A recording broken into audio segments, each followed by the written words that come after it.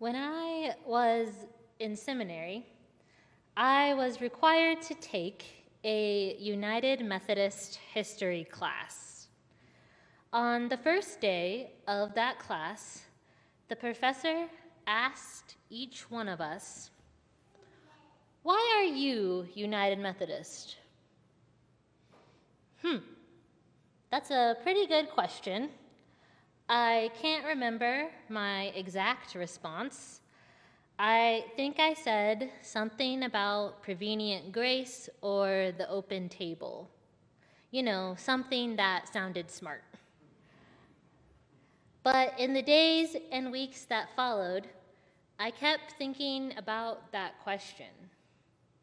Why was I United Methodist? After several sleepless nights and hours deep in thought, I arrived at an answer. And I will tell you why I am United Methodist. I am United Methodist for the potlucks. Potlucks are amazing. In the church I grew up in, nearly every event was a potluck. In fact, whenever I cook one of my Grandma Phyllis's recipes, I only use 1/3 of the amount of every ingredient because I know she has tripled the recipe in order to feed everyone at the potluck.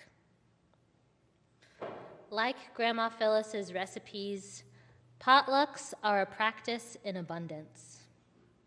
Potlucks are a time when people bring what they have, share it with others, and there is enough for everyone. But potlucks did not start in a time of abundance. They began in a time of scarcity. Potlucks first rose to popularity during the Great Depression. No one could afford a big meal to feed lots of people, so they all made something with what they had and brought a dish to share. While they were individually lacking, when they came together and combined their resources, they had enough. Our scripture today is the feeding of the 5,000.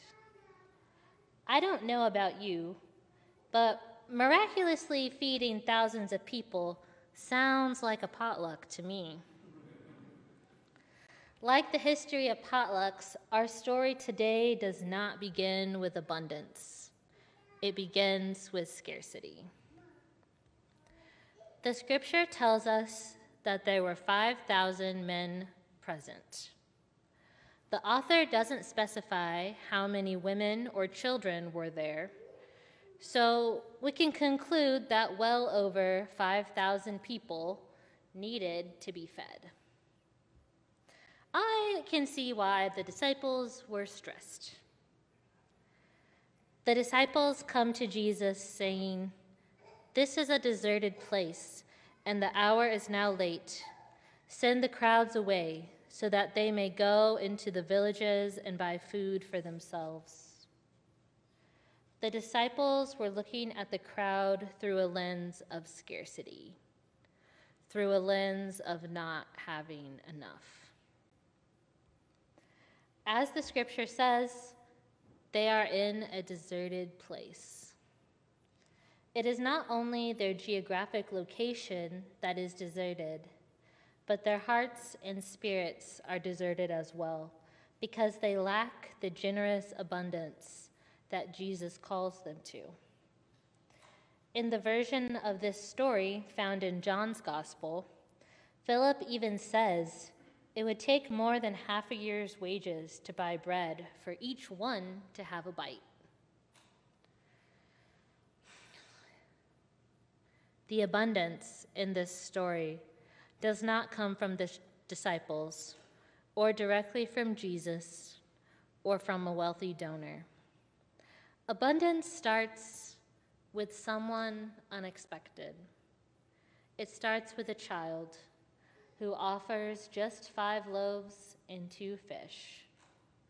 Jesus asked the child, What do you have? In asking this question, Jesus is inviting the child to be a part of God's abundance. Throughout Scripture, we see God bring abundance from unexpected people and places. When the Israelites are hot and dehydrated in the desert, God makes fresh water spring from a rock. For his first miracle, Jesus turns water into wine so that a wedding celebration can continue. And when a widow offers her last 2 coins, Jesus says it is the most generous offering. We serve a God of abundance. God brings abundance out of the most commonplace of objects and the most ordinary people. While the disciples saw a hungry crowd, Jesus saw beloved children of God. The disciples saw empty cups, and Jesus saw cups running over with goodness and mercy. The disciples looked through a lens that was clouded with scarcity, and Jesus looked through a lens at everyone gathered through a lens of abundance. Part of loving our actual neighbor is seeing them as Jesus does, looking at them through a lens of abundance and generosity. Like the child who brought Jesus 2 loaves and some fish, Jesus is asking us, what do you have? Jesus is extending an invitation, inviting us to be a part of God's abundance. Jesus is asking us to see people for who they are and what they have, rather than what they are lacking.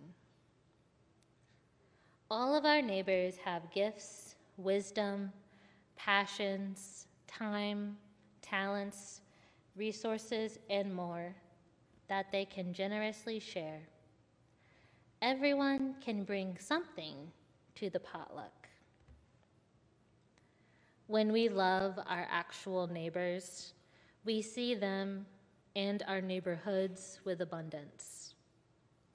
We recognize that each neighbor is an essential piece of our neighborhood, and each one of them has something to offer. Like at a potluck, while we individually may only have one dish, collectively, we have a whole feast. This week, my prayer is that you practice looking at your neighbors with abundance. Like in Scripture, I hope that you are surprised. I hope that God's abundance is lavished on your neighborhood from where you least expect it.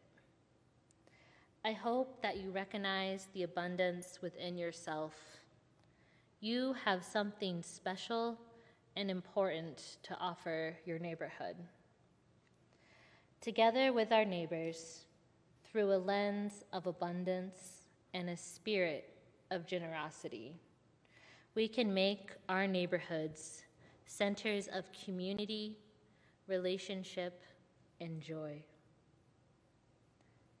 I did pass my United Methodist history class in seminary, and even after everything I learned, I am standing by my original answer. I am United Methodist because of the potlucks. Potlucks welcome everyone to the table. Potlucks shout abundance and embody generosity. Potlucks affirm that everyone has something good to share. God has gifted each of you with something special and important to offer your neighborhood. Together with our neighbors, through a lens of abundance, we can make our neighborhoods centers of community, relationship, and joy. Amen.